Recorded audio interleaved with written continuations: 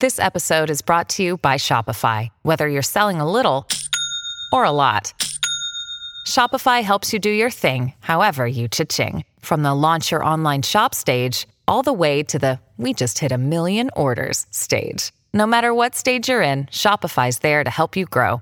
Sign up for a $1 per month trial period at shopify.com/special offer, all lowercase. That's shopify.com/special offer. This is iFanboy Special Edition, Avengers Infinity War.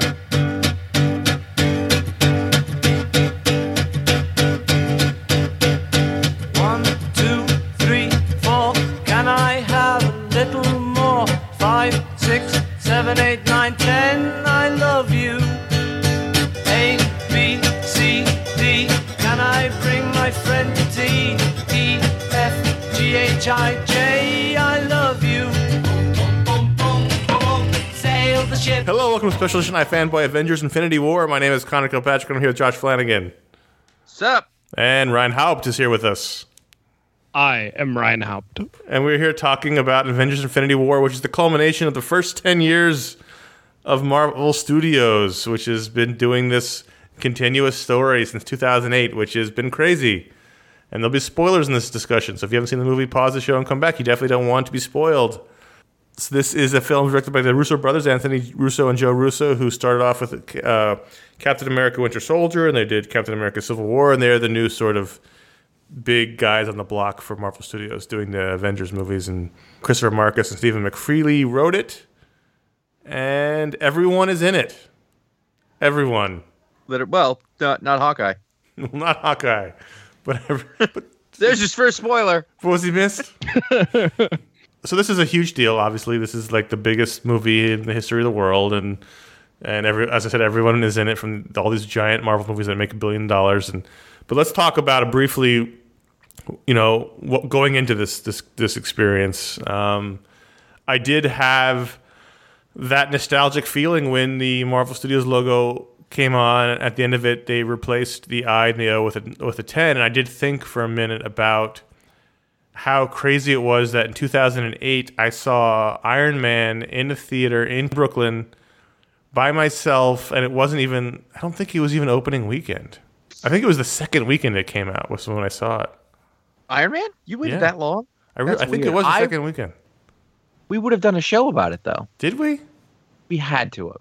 Because I almost went back in the feed to see if you did, but I didn't. That's a question we can answer, but I'm going to talk right now. I went to see it during the daytime in Queens, and it was when my puppy, who is now an elderly dog, it was the first time that I had left him at home in a crate for an extended period of time. And I remember the movie being quite long and being annoyed that I had to wait for a credit sequence.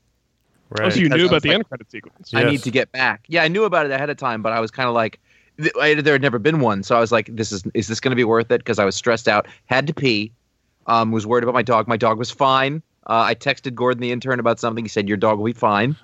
He had a dog and I did not. And now my dog is like blind in one eye, not unlike several of the characters in the movie, and doesn't walk very well, not unlike one of the characters in the movie. So, yeah, full circle. I don't know if we did. We must have done a show on it, but I'm not seeing Must have done a show. I see Iron Man 2 and 3. I distinctly remember being on set for Iron Man 1, which is not a lie, actually, because it must have been 2007, 2006, maybe. We did. I was doing some. I'm sorry. I was doing paleontological field work out in the Mojave Desert, and we stumbled across a bunch of Paramount Studios trucks building a set. And I thought it was going to be the Indiana Jones Kingdom of the Crystal Skull movie that doesn't actually exist, never came out, interestingly enough.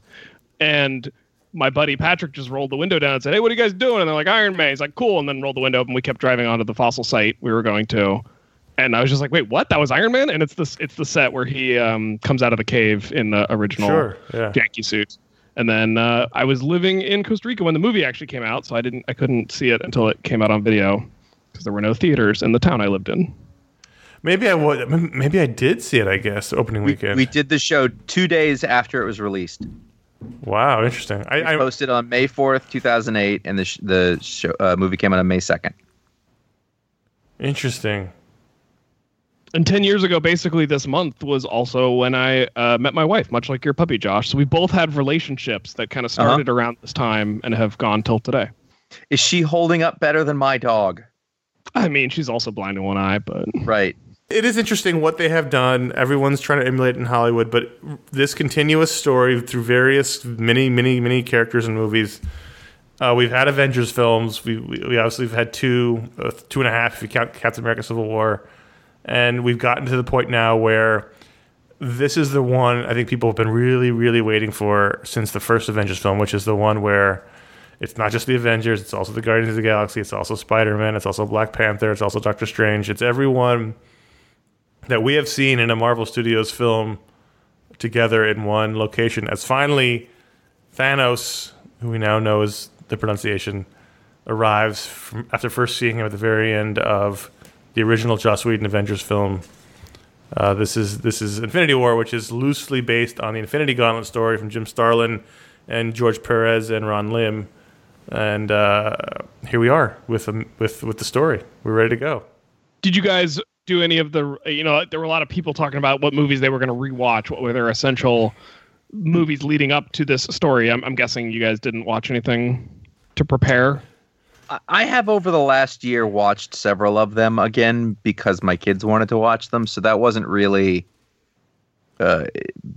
preparatory, but it was sort of passively preparatory. So I've seen the Avengers movies. I've watched through Cap 2, and I don't remember if I saw 3 again. Like, I've watched both Guardians of the Galaxy's movies in the last year. I watched, obviously, we thought Thor Ragnarok, and the first Iron Man. I've seen a bunch of them. That's my point.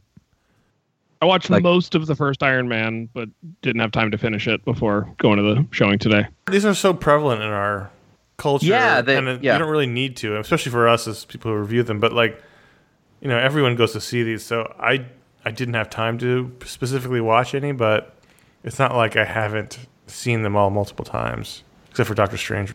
You know what's annoying is that no matter where you go, the Ant-Man Blu-ray is still like $25 everywhere. It will not drop in price, and I just don't want to pay that much. Do you need it? Why do you need a disc? I want my kid to watch it. I don't because it's the same price for digital, so I may as well get one of each. All right, that's fair. That's why. So here we have digital is $10. Sure. Thanos wants the Infinity Stones, not the gems, the stones, and he's going to do whatever it takes to get them. They're spread all over the galaxy. Some of them are with, like, Vision has one in his head. There's the Tesseract. There's the ones that the Asgardians hid with the Collector. They're all over the galaxy, and Thanos is doing a little road trip across the universe to get them. And so let's talk. That's basically the overall thrust of the film. What did we think overall about the movie? Oof. There's a lot here. It's a 2.5 hour film with credits. It's like 2:40. There's a lot to talk about. So let's just dive in. Wait, hold on. Before we do that, though, real quick, let's check in now. What was your level of anticipation? Were you excited? Did you think you were going to like it? Were you ambivalent? Did you not know? I was excited for it. Yeah, I like these movies, and Black Panther was terrific, and I like the Avengers characters. I mean, the thing that has been the constant for these 10 years is that these actors playing these characters have been almost universally pretty terrific, and I like spending time with them. So I was excited for it. I'm always a little apprehensive, I'm looking at the poster right now with the 15. 15 is understating it. How many lead characters are in the film? So I was a little apprehensive, but. I mean, I was genuinely looking forward to it, so I was excited for it. I was also genuinely excited for it. This was the first movie where I avoided watching the trailer when it first dropped because I've gotten tired of being disappointed by movies because I saw the trailer right when it came out when I was really excited about it. I did end up seeing it in front of probably a Star Wars. Enjoyed the trailer fine, but I do think that putting off at least seeing the trailer for a few weeks helped me modulate my expectations, but by the time the movie was actually coming out and I knew I was going to get to talk about it with you guys, the day I saw it, I got pretty excited. Mm-hmm. I was pretty excited. I think the big ones are... This is one of the big ones, and I think some of the smaller... and so... This is the biggest one. Yeah, and it looked kind of cool, and I thought, well, it's interesting as a 10-year thing, as a culmination of an experiment that really people like us have dreamed about forever, and to sort of see them pull it off, I thought was neat. I didn't really know anything about it other than I've read the Infinity, Gauntlet. I know who Thanos is. I've watched the other movies, but I didn't know a thing about this movie. And actually, like, I didn't even know who directed it or wrote it. Mm-hmm. Like, at the end, I watched for the credits and I missed. So right until you said it, I didn't know who did it, which is interesting. I was like, I don't think that was Joss Whedon. I mean, obviously, but so I didn't really know a lot going in. I went in just like, I know what the movies are like, and so I know what to expect from that, and it'll be fun, and it was that. It was a lot of fun. Yeah, it's interesting. I mean, I thought it was super fun, but and this is my Did we drop a spoiler warning? We did already. The knowledge of, so originally this was Infinity War Part 1, and then the next one was Infinity War Part 2, and then they made a big show of not having it be Part 1 anymore. So I forgot that. So when it ended on a cliffhanger and it cut to, credits, my initial reaction was, because I didn't expect it to not wrap up. So when it ended that way, it was very Lord of the Ringsy in terms of how it ended. Mm-hmm. I feel like that's true, but I also feel I was like, wow, this is what Empire Strikes Back must have felt like. Mm-hmm. Like for real, the first time when you weren't a baby and you weren't expecting it, at all. I had no idea, or if I'd heard, I forgot that they were splitting into 2 movies. And I got to and I was getting there. I was going, boy, someone's gonna have to win soon because it's late. Like I just looked at my watch and I went, and then he sits down and it goes to black, and I was like, bold. That was my thought. My real thought was, that's a bold choice. Right. That was what I thought. It's my real thought. And so I came home and I had to explain it to my wife because she's like, what did you think? And I was like, that's a complicated question for someone like me. But I go, can I just tell you what happened? She said, sure. And so I told her, I go, so I don't know what to think because I haven't seen how it ends. Right. Because that's the thing that's hard for, I think the hardest thing for me with this is it's not a full story anymore. Right. I mean, all these are not full, the way they have them created, but it's really like the movie ended halfway through Act 2, or even at the end of Act 2. But it didn't. We didn't get an Act 3 here, so it's hard to judge the overall story. As a film, we can talk about it, but it ended, and I was like, oh, right, there's another one coming. So this is only Part 1, even though they did take Part 1 off the title. I was a little sandbagged in that sense. Mm-hmm. Not in necessarily a bad way, but I was thrown off my axis a little bit. Yeah. I mean, so that being, I think, so we're seeming like we're all in the same place with that. I'll tell you what, though, the woman next to me, who I guess has never read the Infinity Gauntlet, was weeping at the end. Because of all the dead characters. I have a story. Okay. A friend of mine, girl I used to go out with in high school a long time ago, messages me this morning. She said her 11-year-old son was completely destroyed. Mm-hmm. Went to bed crying himself to sleep, specifically saying how Peter Parker said he didn't want to die and was sadly blown away to ash. Right. I teared up for that one. Because I was not that I teared up. I didn't. I did, but I teared up for that one. Yeah, that's fine. But I mean, the thing was, I was watching this. My 4-year-old went to see Black Panther with me, and he really enjoyed it. And I was like, I'm going to watch and see if this is something he can watch. And most of the way through, I was like, nope. And I got to the end, and I was like, definitely nope. Nope. Yeah, no, it's hard. If you don't know the story of this, it is very loosely based off of. And I think that's something we should talk about later, is how this compares to the source material. Because one of my problems with the films was Thanos' motivation. I can counter that, but we will get to it. So, he gets all the gems, and he gets the power of the Infinity Gauntlet, and his whole plan is to rid the universe of half the population as it is in the comic. And so he starts doing that, and by the end, all these people start turning to dust, and we lose half the characters. We lose Spider-Man and Black Panther, and who else died? Peter Quill, Star-Lord. Yeah, most of the Guardians of the Galaxy all died, and Fury, Scarlet Witch, and so everyone starts fading to dust, and Doctor Strange dusts. People in the theater who I guess didn't know were freaking out. It's interesting because at the same time it's like, okay, but does anyone really think they just killed off Black Panther? Right. Well, After his giant movie? So the 11-year-old, I get it. The Sure, 11-year-old totally. doesn't Yeah. know. Adults, don't be stupid. Right. I mean, I'm not talking about comic readers who know the book, but like...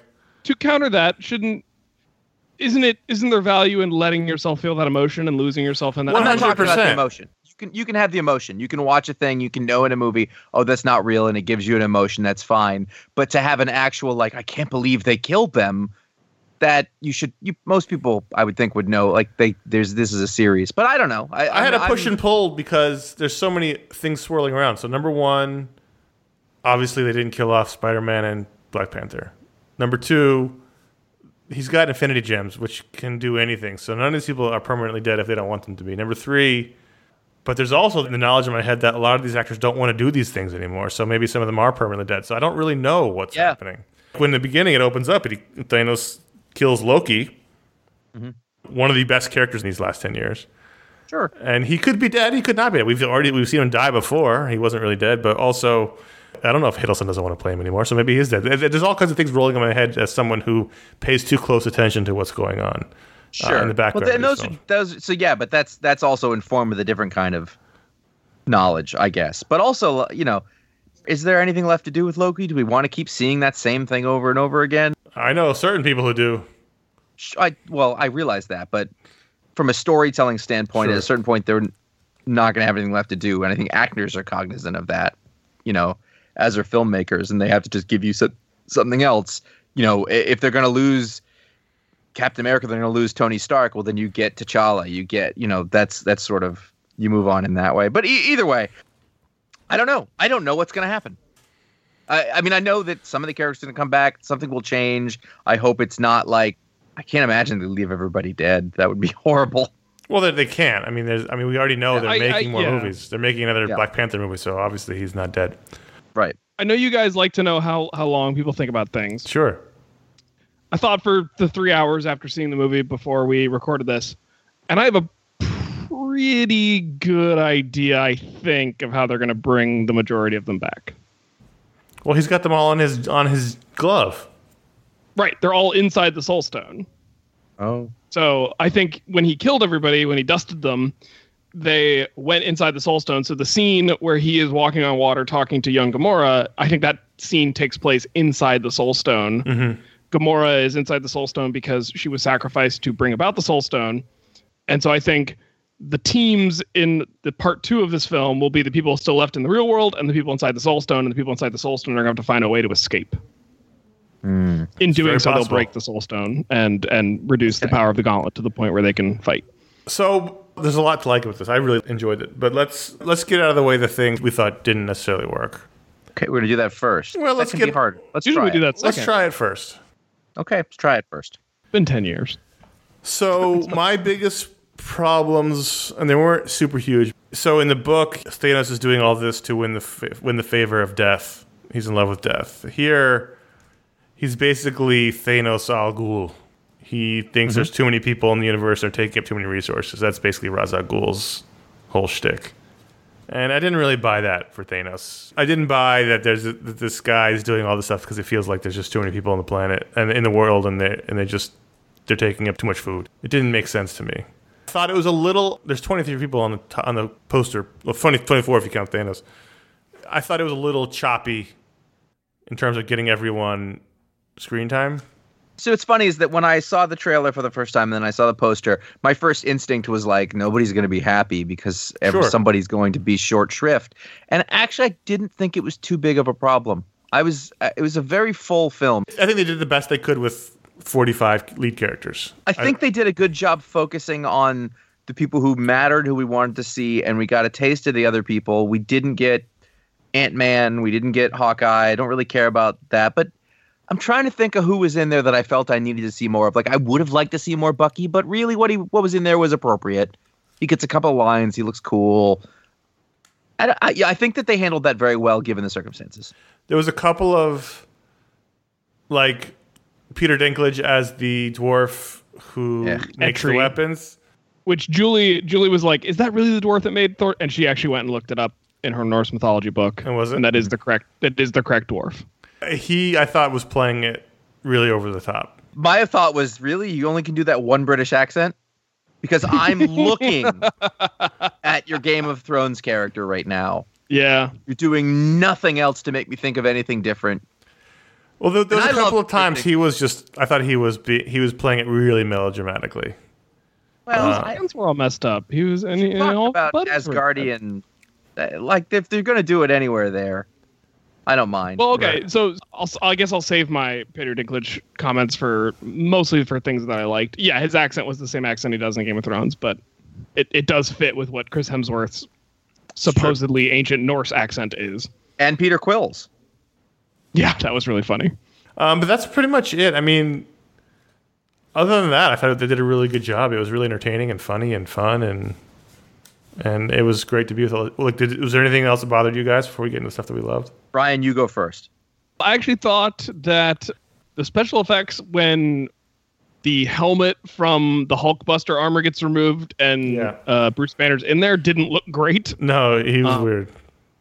So I thought that was a little off, but that's a problem with the Iron Man armors because, as we all know, scientifically, the Iron Man armors are much bigger than an actual human, especially that one. So it's going to look weird. Yeah, I mean, the only character we didn't get enough of as much as I wanted was maybe like Shuri from Black Panther, Letitia Wright's character. Yeah. Because I really liked her. You just got a whole movie with her like a month and a half ago. Oh, yeah, well, maybe I just need to... I can't rewatch it, though, because it's not out yet. Go again. It's playing everywhere still. Yeah, that's a good point. Not the theater I went to, but the theater I went to only has like 3 screens. It's playing... I'll tell you where it was playing a month and a half ago. It was playing at the Smithsonian, the name... Well, Air and Space. I'm not going to go across the mall to Air and Space. My office is in Natural History. Literally across a park. Well, but there's tourists out there, Josh. Why is this playing here? I was bummed we didn't figure out where Cap's original shield was, but that's just me being... That was a huge... that's the other thing. Well, that was a huge problem, too. Well, I will jump on that right now. There's an iconography problem here. Oh, yes. Sorry, I missed all that. First of all, the king said, get this man a shield. It's in the trailer, and he didn't have a fucking shield. And he needed a shield. And his suit was all black, and I get it. Yep. Really, if I had... There was a couple of things like that where largely Captain America, I think a couple of the others... Like, I don't think Captain America had a big enough part. If we were going to talk about... Like, there was a soul to him that was important that he was there. But to me, I think there is a point... Like, if you read that comic book, if you're Connor, for certain, you want Captain America's will to be the thing that beats him. And we might get there, but we saw him get him beat up. There was no shield. There was no thing. And his sergeant strips were kind of blacked out and dull. And I just was like, oh, that's not what I want in this. Now, there's going to be time for them to redefine. We all want bearded Cap, for sure. You know what? I did, but I also wanted that to change in the course of the thing. Like, I was like, his hair's too long. It's in the way. You wanted to get back to being Captain America, not this guy in the run wearing the black suit. And I will say this, the biggest cheer in the audience was when he walks out of the shadows in the beginning. Yeah. That the whole audience went berserk for Captain America, which still makes my heart very happy. In that same vein... Natasha? Well, her hair was blonde, which is dumb. But what's strange about that was she is a natural blonde, but she looked weird. Yeah, well... I think it was her eyebrows. She's supposed to have it. Now, there's 2 white ladies in the whole fight, and one of them is the Scarlet Witch, and she's not wearing a red suit, so she's got reddish hair, and I get that you don't necessarily want to visually have them look the same. But they had no problem with that in Age of Ultron. I know. I'm trying to make up for it, but it was kind of dumb. Well, the Russos didn't direct Age of Ultron. So, whatever. That's not a big deal. It's not even worth getting hung up on. However, I think my big thing is there were a lot of moments which stop people from doing things that they would have done under any normal circumstances. Like what?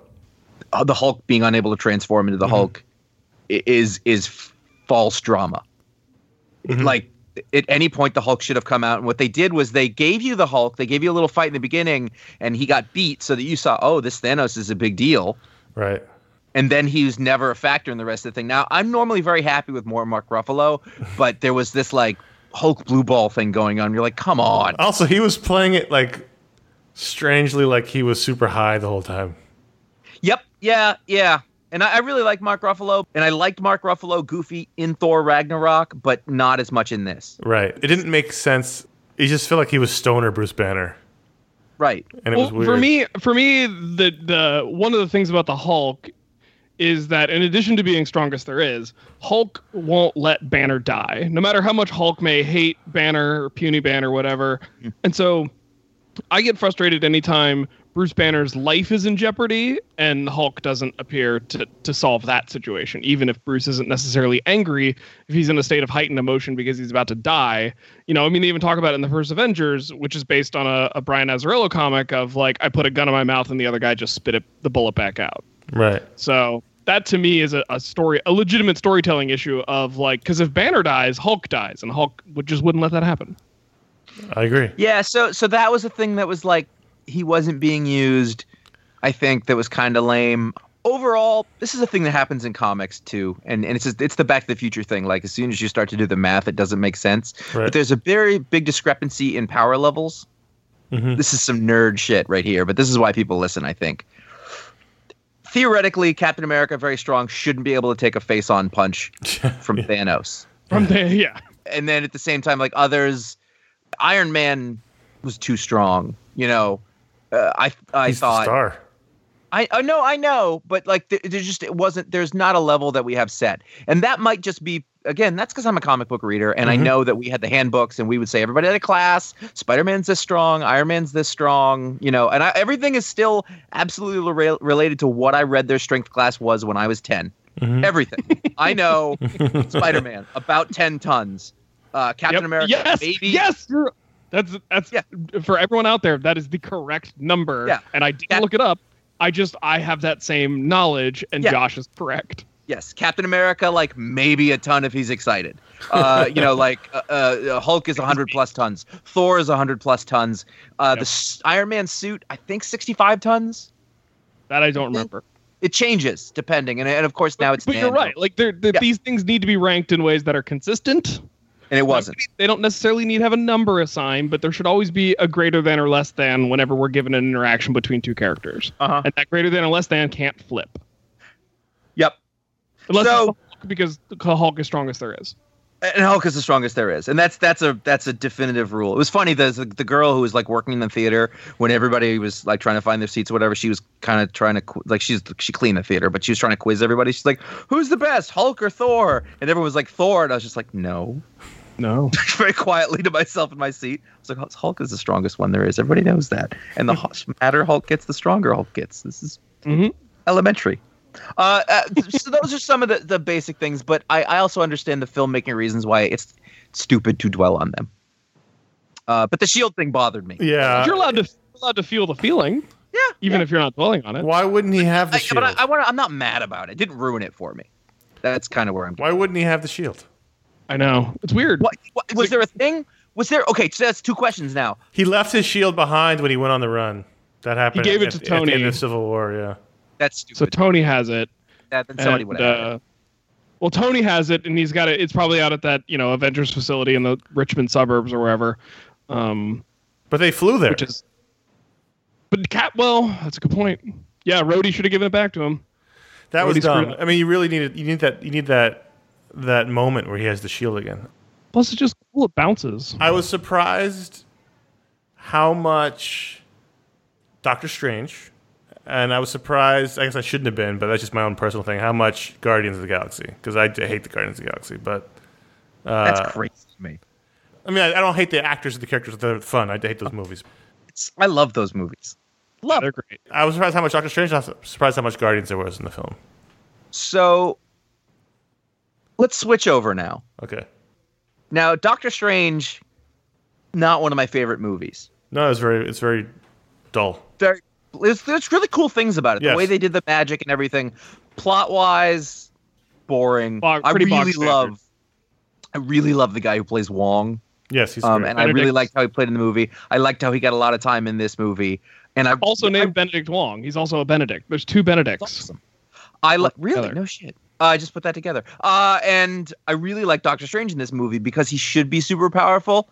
I liked him in this movie a lot better than I liked him in his own movie. Yes, for sure. And I thought that was a fitting one. Like, he didn't go fist for fist, punch with Thanos, but he was badass. Well, one of the things I talked about in my office before we all saw it was how none of us, loved the Doctor Strange movie, but we all knew from watching the film that he would be more interesting amongst all the other characters, and he was. And he was. Yep. Yes. That was great. Now, I really like the Guardians of the Galaxy movies. I think there's a thing. I don't know. There's something about them. I like that it was unexpected for me. I think they were fun. They have a this sort of goes back. There's a moment when Peter Quill ruins everything. Mm-hmm. That felt like one of those Deus Ex Machina things. But accurate. Sort of. Yeah. No, like I was like, I kind of get that. There's another one. I guess the other one is that Scarlet Witch refuses for way too long to do what she basically did anyway. Right. Which was stupid. Well, do you mean kill Vision? Yeah. Well, I mean, obviously she'd she'd struggle with that. I know, but it still felt like Vision would. I don't know. I want to see. I do like that Vision points out the irony of like it super sucks that you're the only person that can do this to me, and that you're the person who also loves me. Like I liked that Vision was like, I get it, this blows, but they pedaled back from my original thought on it a little bit through some of that for sure. Also, Vision got the shit kicked out of him right away, really badly, and I was like, Vision's way more powerful than that. Yeah. Like, he should have beat them. Yeah, exactly. But he did say that whatever they hit him with messed up his phasing powers, and that's going to throw him off his game. Yep. Those are the power level things. Like, they just had to arrange the stakes. They had to do that. Now, the good thing is it really felt like there were stakes in this. I felt like people were in danger and things were at odds a lot in this movie, which is a thing that you don't always get. And at the end, it was rewarded because they lost. For now. Yeah. But that was really cool. And they established the stakes pretty quickly. Like, they kill off some major characters in the first couple of scenes. But then there's honestly not a lot of death up until the finale, the climactic moment. Yeah, that's true. There's basically one major character death during the course of the movie before we get to the moments at the end. Can we talk about the best moment of the whole film? Ooh, this could be divisive. I don't know what that's going to be. The only thing that I was truly surprised and gasped during, the return of Red Skull. Definitely not giving it to you on the best moment. Well, that was best for me because I didn't expect that in a million years. I immediately went, that's Hugo Weaving's voice, but he played Red Skull. Yes, well, I'm good. That's my stupid superpower, by the way. I know voice. Like, if I watch a TV, add it to the database. A voiceover, like a commercial, I can tell you who the celebrity is doing the voiceover every time. I can't recognize people's faces, but I recognize voices. So immediately I go, that's Hugo Weaving. But I had forgotten that he played the Red Skull because it was forever ago now. And so they showed him. But the thing is, my friend who I was with was like, did you like that? And I was like, I don't know. I don't know what the point of it was. He's like, well, why did they do it? And I was like, I don't know. To tie him back into everything. He was sent off by the he got sucked through a portal by the Tesseract at the end of the first Captain America movie, which I'd forgotten about, but I remembered after I saw him. And I think it was one of Connor's criticisms of the movie is that Thanos had this agenda of wiping out half the life in the universe, not all the life in the universe, to appease Death, his mistress and love. Yeah. I feel like Red Skull, A, they were trying to tie together as many of the movies as they could, but B, that was a visual homage to the idea that Thanos is always courting Death, because it's that was the thing. And the skull. The thing was when we first saw him for a split second, I was like, "Oh, it's Death," because he has the skull face, and that was Death's other face. I thought that too. And then I was like, "Oh shit, no, it's Red Skull," and that was the moment I was like sort of giddy because, I hadn't expected it. He basically said he never want to do those movies again. I liked the idea that Red Skull's been on this planet for 70 plus years because, Red Skull also has the Infinity Formula in his blood, but a messed up version of it, but one that still gives him supposedly enough longevity that's not an absurd time for him to wait around. Right. That was cool. That worked. I guess I don't feel one way or the other about it. I loved him as the Red Skull. He was one of my favorite villains they had, and it was a bummer that he didn't want to do it anymore, and then the Red Skull's such a great character, and just to find a way to tie him into the story that made sense within the world they had already created made me really happy. And I just didn't expect it. I was, most of these things, as fun as they are, they're not unexpected. You don't really get super surprised. So a moment that truly surprised me. Also, we should talk about, did anyone get anything spoiled coming into this? No. I was pretty careful, but no, yeah. But I've told everybody, go as soon as you can, because there's no way the ending is going to get spoiled for everybody pretty soon. I was seeing spoilers everywhere after I'd gotten home. Just as little as I didn't know. You'd be like, oh man, Peter Dinklage, and I was like, I would have known what that meant, right? And I didn't. No, I think I'd heard that Thor's hammer new hammer was gonna be Stormbreaker, but how they got there, I thought was pretty interesting. And even though thinking back on it, there are clips of some of the important moments of that sequence in the trailer, but outside the trailer, it's just flashing imagery, and so without the context, I really thought that sequence, I was really glad wasn't spoiled for me. I want to counter the thing about Thanos and the 50% and death. I don't know that death is my favorite part of Thanos in comics, by the way. Is his love of death? Yeah, I love it. I love it. And then it's represented by a woman that he can't get her attention. Right. I love it. I think it's great. I can't see how comic book nerds could ever relate to that, though. I don't know that they could have sold it in a movie. And that's fine. I'm not saying they could have. I'm just saying this particular solution, in which he was basically Ra's al Ghul on a cosmic level, didn't.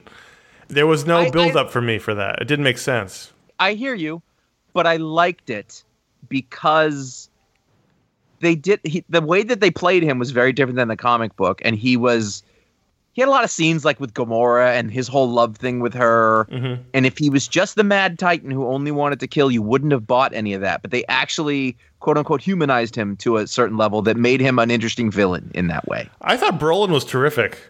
Yes, he was. Well, and I think a lot of that nuance behind the scanning of his face, and I thought he was a great Thanos. I keep wanting to say Thanos. To kind of ride the middle line between the two of you. Yeah. I feel like, especially with a movie, they've done stuff in these movies that I didn't think they would have the balls to do. Mm-hmm. They've shown Celestials, include the head in Nowhere, but then they've also shown in the first Guardians, they had a flashback and showed Celestials. They did the heart-shaped herb of power for Black Panther. They've done things that I thought were too comic booky to pull off, and pulled them off. So I think if they'd gone at showing Death as his mistress that he wanted to court, it could have worked. Yes, but I think they did the 50% thing because this is where I came up with my theory that all the people who got dusted are in the Soul Stone, and that's the best way to split up the team into a new 50-50 dynamic for the next movie. Maybe. Possibly. I don't mind it as a solution. It didn't bother me, and it matched with the characterization that they played, where you could kind of... Ra's al Ghul's one. They did it in Invincible 100 times. They've done... it's a classic comic book trope. Well, when all the people started getting turned to dust, I kind of quickly clocked that it's that coin flip Thanos mentioned, where that's the only way to do it fairly is just to flip a coin, and whoever gets killed, and whoever doesn't. But based on the gasps I was hearing in the theater and sort of kind of what my wife was saying, I think there were people who thought everybody was just going to die, and then there would be a Deus Ex Machina to save them. And so the fact that half of them lived and just had to watch their friends die, right, I think actually did create a moment that you wouldn't have gotten if everybody was on the chopping block. Yeah. Even though as a detached person watching it, knowing the story, I wasn't... the Peter Parker thing was heartbreaking. That's where I teared up. I didn't tear up, but I was getting close. That's... If you've been horrible enough to lose people, that moment where you don't want people to go and they don't want to go. And even though I know he's not going for good, it still was a heartbreaking moment. And I thought Tony was dead when he got stabbed. I thought Tony was dead too. I kind of wanted him to be dead. Yeah. The whole audience, you could have heard a pin drop. I think everyone was freaking when that happened.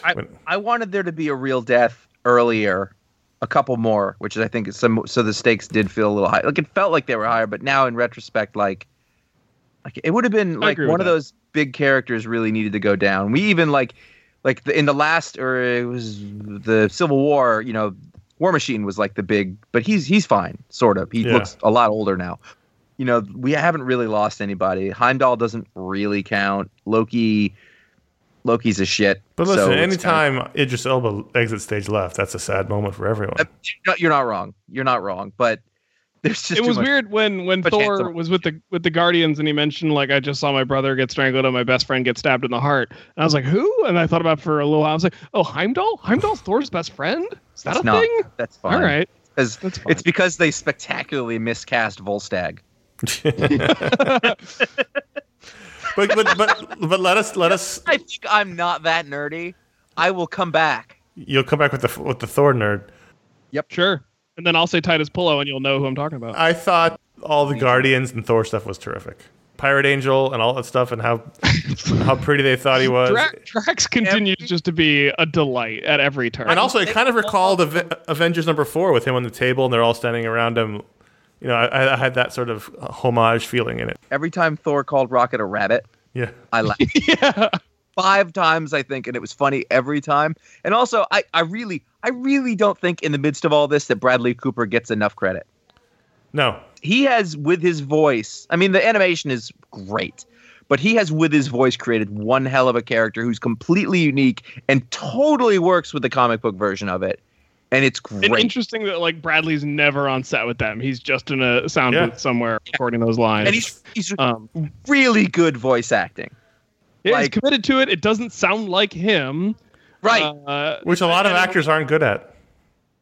Yeah. It's hard. Yeah, it's hard work. I agree. And especially like during the big Wakanda battle, you know, like, and he and Bucky are hanging out and he tries to buy Bucky's gun and then he tries to buy Bucky's arm and then he just says, I'm getting that arm. Well, this was I mean, you know, this is the Marvel Studios porn that we all have been waiting for, right? It's all these characters interacting that it's Winter Soldier and Rocket and Thor. But I thought they made some really smart choices with Yes. how they had different characters interact. Like, I thought that was really smart to have Peter Quill and Peter Parker both making pop culture references and being like, "Oh, hey, you like old movies too," and stuff like that.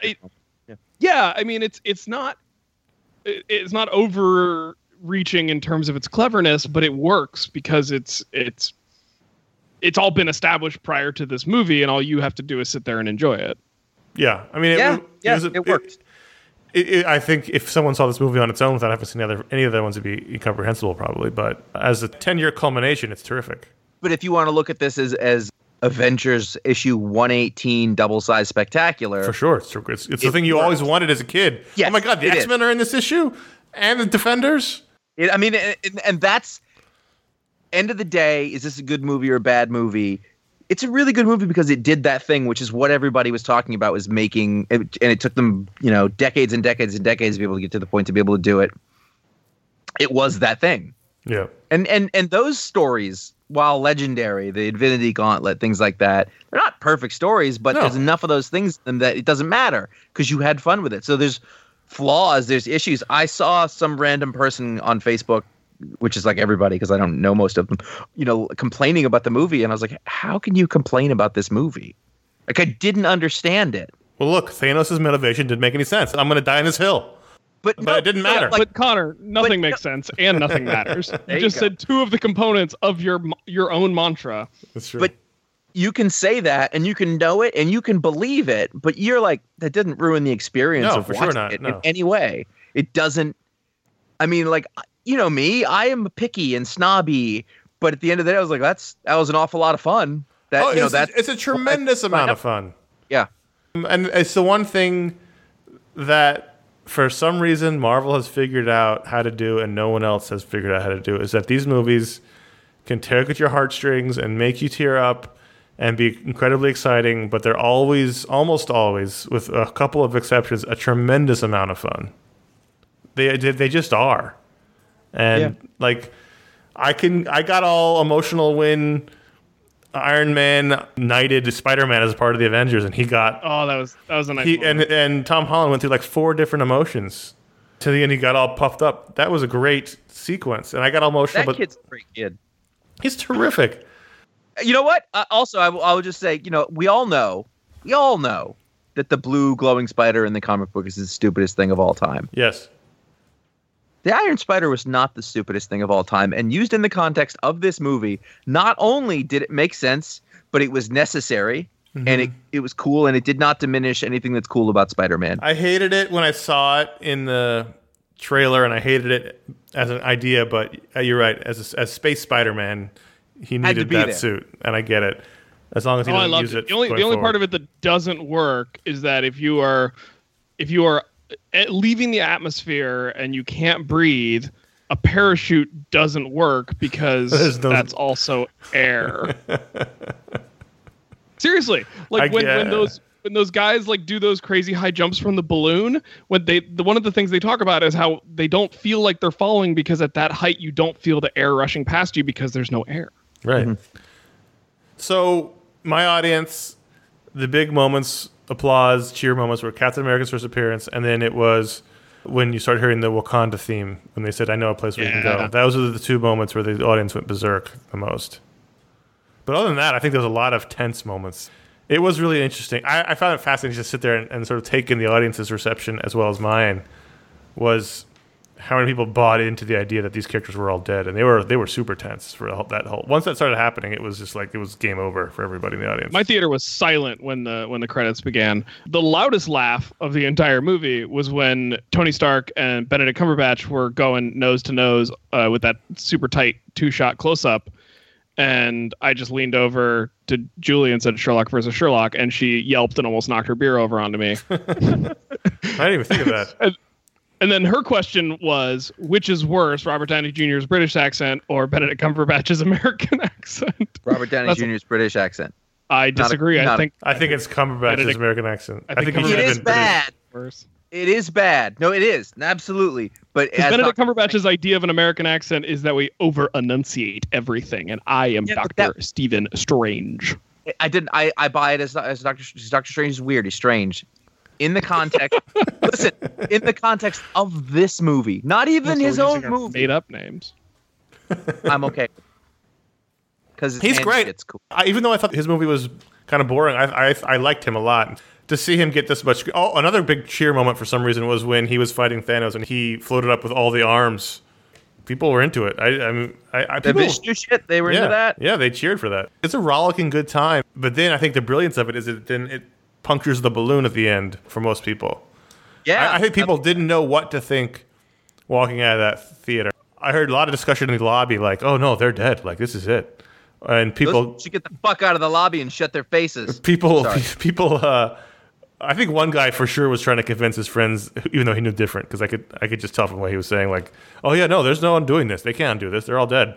That part, even though it threw me, and my reaction was, was really smart on their part to sort of take the air out of everything. And even the post-credit sequence with Nick Fury and Maria Hill, which you would hope was like, all right, Nick Fury's back. He's been gone forever. And then he just puff into smoke. Dusted. Having said that, no one cared about the Captain Marvel reveal. They don't know it. Yeah, but even when it was explained, people were like, okay. Yeah, because they don't know it. They don't know what that means. They're unfamiliar with it. That movie didn't. Yeah, Julie didn't care at all about that. Like, I know. Oh, Carol Danvers is fucking badass. The Room was not a great movie. I don't know why everyone liked it so much, but no. I liked it. It was fine. Whatever. I was just being smart ass. It's just Room. The Room is that Tommy Wiseau movie. Okay, that's what I meant then. So I'm helping you not get emails, friend. As we start to bring this show home, that's almost an hour now. What do we see? Like, what do you do going forward? So they're going to wrap the story up with part 2, which comes out a year from now. There's Ant-Man and the Wasp in July or June. What are they going to do between now and then? So it's I'm telling you right now, it's Ant-Man and the Wasp in July, and then there is Captain Marvel early next year, and then the next Avengers movie. There's only 3. No, practically, how do you do those movies? What do you mean? So they've said that Ant-Man and the Wasp takes place before Infinity War. Okay. And I think Captain Marvel's a period piece, I think. Captain Marvel takes place in the 1990s, that bygone era. Yeah. Fuck you. 90s period piece. It's a 90s period piece, everyone. Yep. There's nothing contemporary coming out until the next Avengers movie. That was my question. But so let's put you in charge. Kevin Feige steps down now. You guys are in charge of Marvel Studios. Josh and in charge of together. You're co-presidents. like half these actors don't want to do it anymore, and they're all the big ones: Captain America, Iron Man, Thor, etc. So you can't really reboot, but you also can't really just discard the biggest characters. You do what they did in the comics. Yeah. Bucky or Falcon takes over as Cap. No, I don't mean that. I mean, you could just recast. Really? You could recast in the movie so that, like, we know that they're a different person. Or you could do this. I mean, the Spider-Man thing is the most. You find really good actors to be those characters, and you move forward. I don't know what they're going to do. I've tried to work my sources. If you want to do a canonical, like a in the continuity part of the storyline reboot, the Infinity Gauntlet is your Deus Ex Machina. You mean suddenly you wake up and Ethan Hawke is Tony Stark? New 52. Yeah. Ethan Hawke's as old as Tony. It's just an actor popped in my head. Like suddenly it's a different actor playing Tony Stark. Yeah. So I think you could actually reset the timeline using that device. Or you could just do a soft reset where you're just like, okay, new actors, new stories. We're not going to worry about it. I think they should keep the continuity. And just recognize that in the real world, these people can't play these characters forever because they age. Right. And so you find somebody else to do it. Now, you can have hits and misses, but they've been really, really, really, really good at casting so far. We're on our third Spider-Man, and this is the best of all of them. Yes. Or is it the best of all of them? Because we just want it to be the best of all of them. Tom Holland is the most. He's the most authentically. It's ironically because he's British, the most authentically New York teenager Peter. So you do that. I think you split a little. You do some. You just recast him because you have to. And I think you avoid it with Iron Man. You retire Iron Man. Tony Stark can be a guy in the background, become Nick Fury, whatever. Not Nick Fury, but that character. You mean the guy in the moon? Ugh.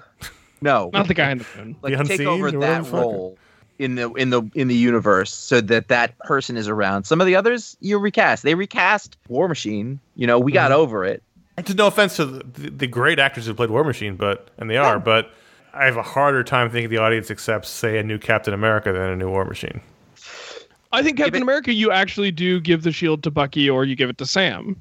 I think you just, because both those stories exist in the comics. They've got source material to pull from. And then we already had like a Winter Soldier movie that was a spy espionage thriller. And so Bucky'd be perfect for that. Or, you go a different direction with Falcon Cap. And I think either should have gotten the shit kicked out of him in that whole battle. Sorry. Well, there was one point where they come in, and it's like Falcon Cap and Natasha, and Bucky's like, all the people without superpowers. They're running right at the aliens. They should all be destroyed here. Yep. I find all these things, I've got multi-layers of interest in them. And so for me, I'm interested to see how the story plays out. I'm interested to see which actors finally get out of those contracts. I'm interested to see what they do going forward, because they can't restart from zero.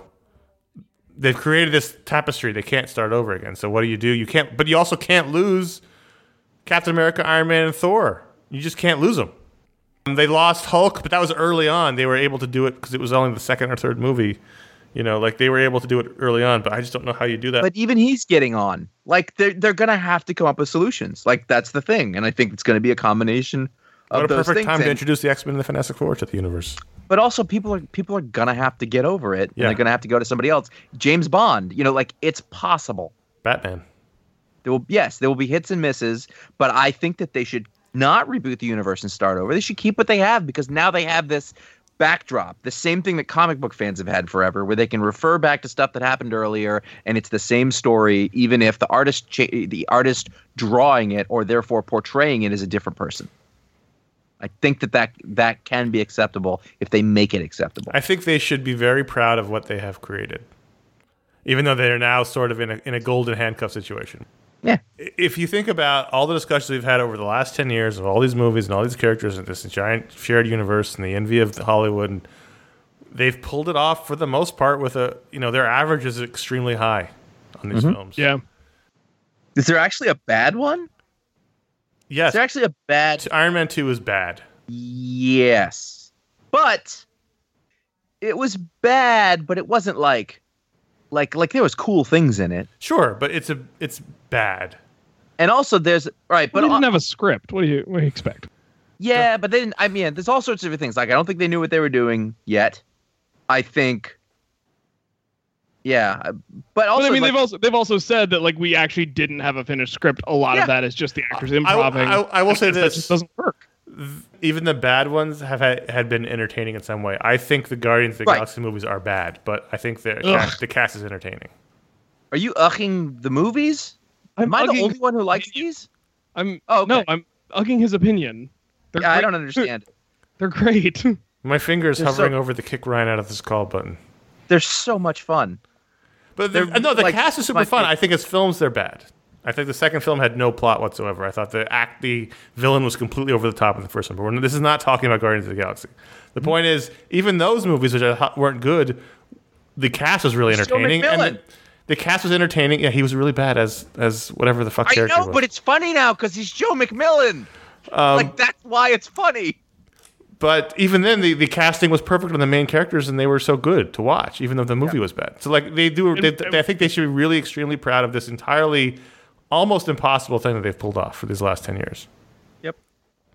So, good luck in the next phase. Well, I guess that I came home and looked it up just because going into this movie without spoilers, I didn't anticipate a cliffhanger ending. No. I did not. And like Josh said, it's fun to get something you don't anticipate from pop culture these days.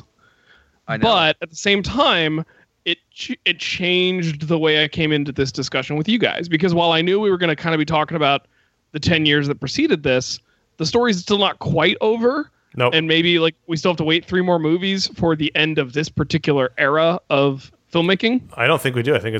Well, I guess you're right if you count Ant-Man and yeah, I mean, three more Marvel movies, 3 more Marvel three series. more special edition Marvel, podcasts from you guys. Yes. Before the next Avengers movie that'll cap it, and it'll be really interesting to see what happens there, and how that movie ends. Like we've kind of been talking around a little bit. It's for sure. I felt like I was going to have more of a sense of finality coming into this discussion with you guys than I actually do. It still feels like a vibrant and alive universe, even though Thanos won. Well, that's because they changed the title. They specifically said, no, we're not calling it Part 1 and Part 2 anymore. They're 2 different Avengers movies. And so in my head, that's what was happening. And when it didn't happen, and when it was on a cliffhanger, I was like, whoa, huh. This is crazy. This is the end of Lord of the Rings when the guy in my theater stood up and said, what the fuck? Like, well, so that's nuts. You guys know more about like making films than I do in terms of, was the original plan that they were going to film both movies simultaneously and then release them as parts 1 and part 2, and then they collapsed those double filmings into one movie and are now going to film another movie? Or did they just lie to us and they actually were planning on doing 2 movies all along? I believe they filmed them, if not back to back, very close together, from what I've read. So everything's been filmed. I think they'd have had to, in a way, just because of all that scheduling and talent. I think that's absolutely true.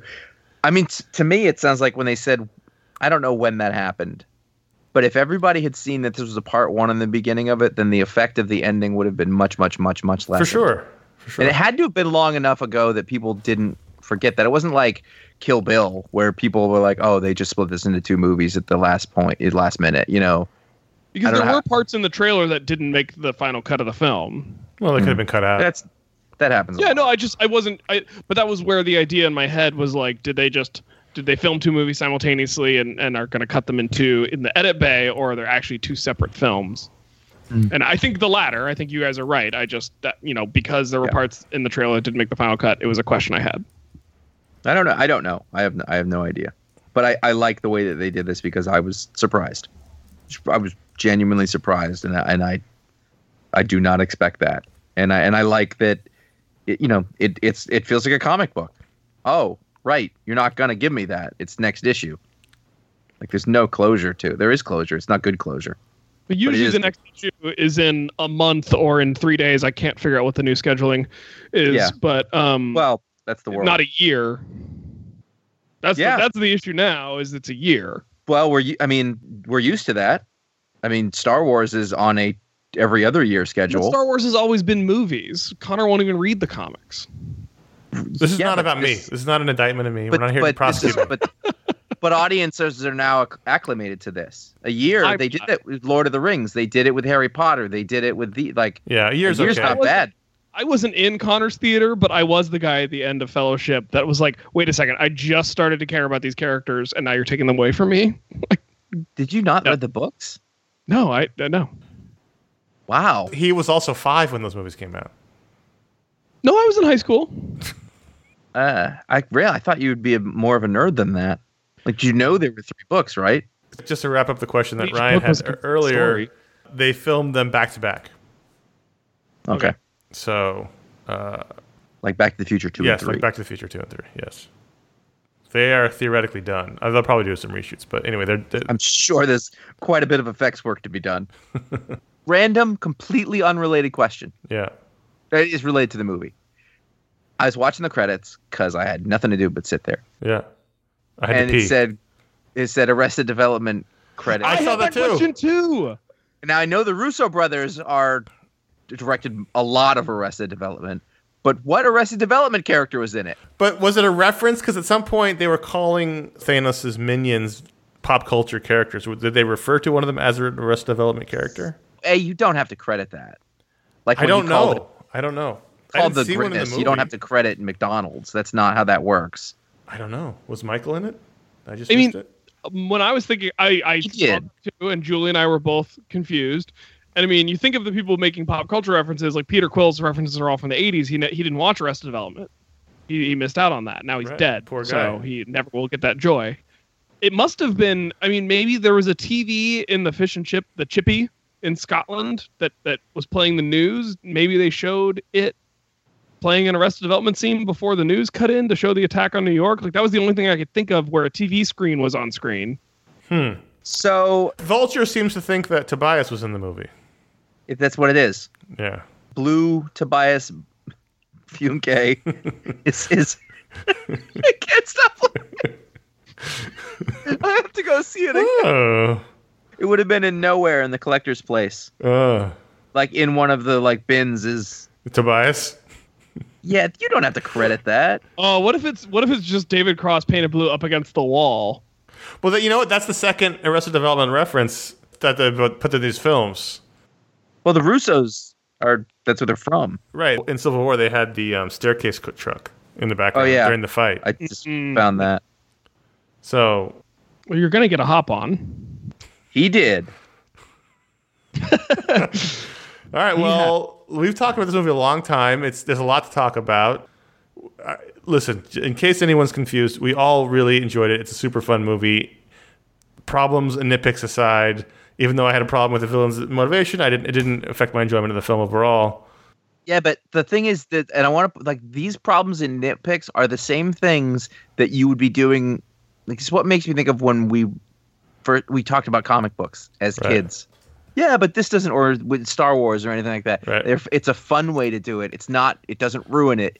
It almost enhances it, and that's well. And it's also it works for a movie like this because each of these characters have had their own movie, and so they've all had a movie essentially where they establish their own rules and they establish their own strengths and weaknesses.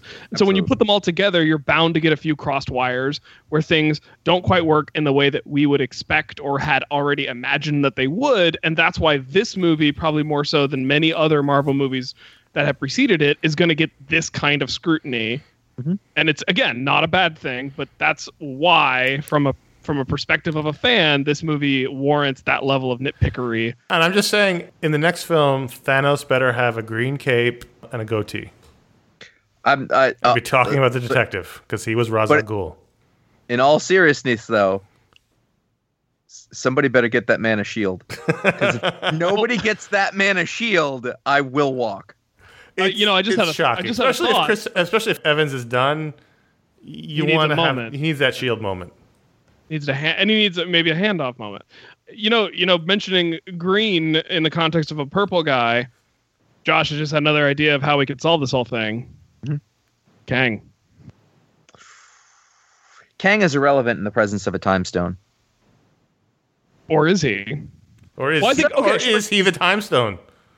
It's really hard for us to talk about the plot and motivations knowing that this is only part one and there's a whole bunch of other things. So when Doctor Strange says, it has to be this way. We don't know it what was that. the only way. Well, I mean, we didn't talk about this plot point specifically, but Doctor Strange uses the time stone to look ahead and see, a 1.4 million possible outcomes. No, it was over 4 million he looked at. It was like 14 million or something crazy. 14 million. Doesn't matter. It's a lot. But I got the decimal place in the wrong spot. Sorry. You're a scientist, man. It's all orders of magnitude. I was an order of magnitude off, which is a big miss. I apologize. And he said there's only one where we win. And so then the question is, the speculation that's going to drive us ahead this year is, did he try to make that one happen? Therefore, is this part of a grander plan where he knows they do win, or did it get screwed up? Because is this a butterfly effect, Dr. Ian Malcolm situation? There was Thanos. There was an idea. I bet Goldblum would say Thanos. Interestingly, he was about to say, they would say, how many do we win? And he paused, and I was like, please say none. Yeah, none would have been better than one. Yeah, but one one was the second best choice, and none. What I heard was, so you're saying there's a chance? That's what I heard when I found out it was. So we've almost talked as halfway as long as the movie is. Yeah, I got one more point. Can I make one more point about the end credit sequence? It's the end of the movie, end credit sequence. Nick Fury hits the button, texts SOS to Captain Marvel. Yep. And we know that movie is a period piece set in the 90s. Yep. But we also know that they've cast Brie Larson, and I can't imagine that they're going to have an entire film with her and then artificially age her 30 years to be present. I assume her cosmic energy will keep her from aging. Or I have an idea of that she could get flung through the time stream or somehow suspended or operate outside time, which could make her immune to the time stone. Is this Ryan Haupt's fan fiction hour that we're ending the show on? Well, please. I talked about the Soul Stone stuff. I'm just trying to speculate how, because that's the movie that's going to come out before this next one, and based on this teaser, we know that she's going to play a large role, and so I was just trying to think through, how do you... So as we were walking out of the theater, this woman's walking, through the aisles, and there was some dude sitting, waiting, very smartly waiting for the giant crowd to leave, and she turns to him and she goes, "Explain to me that ending. I know you know what that means." And he went, "I do." Like she picked out a nerd? Yeah. And he did. He explained it. And she said, "I knew it. Thank you." It was funny. Where our bread is buttered. Yeah. So, listen, Avengers. Oh, we just do ratings. Okay, let's do ratings. Ratings on Avengers Infinity War out of 5. This is tough. I'm gonna rate this as it would be fitting to rate a movie that's called Avengers: The Infinity War, which is the third Avengers movie in 10 years of Marvel. This is not a rating comparing it to The Godfather. Right. Sure. Is what the curve that this needs to be, and it's a 4.5. I was thinking 4.5 too. I saw it yesterday. 4.257. 5. 4.2575. Yes. I mean, I guess I have to go 4.33 repeating. Into infinity. I did it, you guys. Sticking with it. Yes. We'll see the next part. Doing that weekend. Here's the thing, though. Way more fun than Age of Ultron.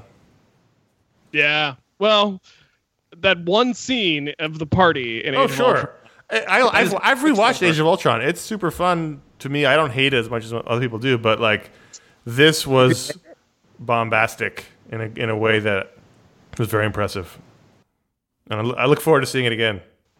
In addition to making sure that Cap gets his shield moment, I will say I'm a little bummed that the original Mjolnir is not around for Cap to lift. Well, speaking in the comics, it's not even around. It's like someone decided no more Mjolnir. Scarlet Witch. I want someone to walk up. It could be Agent Coulson, hand Cap the shield, hand Natasha a bottle of red hair dye, and then I'll feel much better. No, you just gotta wash out the blonde. They were on the run. Someone said that to me, and I was like, I don't give a shit. Give him a shield. It's dumb. He needs a shield, and you need to know who you're looking at. Yep. All right. So that's it. Go to fanboy.com. You can find the post for this show, and you can leave your own thoughts about Avengers Infinity War. In addition to that, you can find our weekly show, the Pick of the Week show, about the week's comics, which we talk about those books every Sunday. Ryan's got Science Sort of, where he talks about science. Are you doing a Avengers themed episode? No, our next episode is with a woman who was a volcanologist and is now running for Congress. Okay, that's bad SEO. We should have an Avengers themed episode. And maybe she can talk about the Avengers. People are interested in Congress. That's true. So Always. you can find our shows at ifanway.com. You can find Science Sort of at sciencesortof.com. And Ryan occasionally guesting on our Pick of the Week show. Always happy to be there. Until the next special edition show, which I guess would be Deadpool. Deadpool 2. Which is in like 2 days. Hashtag X-Force. Also featuring Josh Brolin. That's true. That made me laugh. And then the film we haven't talked amongst ourselves about planning, Solo. Until those shows, I'm Connor. Sorry. It's just I enjoyed the whole show, and then you mentioned that movie, and now I'm like, ugh, I'm Josh. Yeah, Connor, I think you might be on your own for that one. I am Ryan Howe. All together now.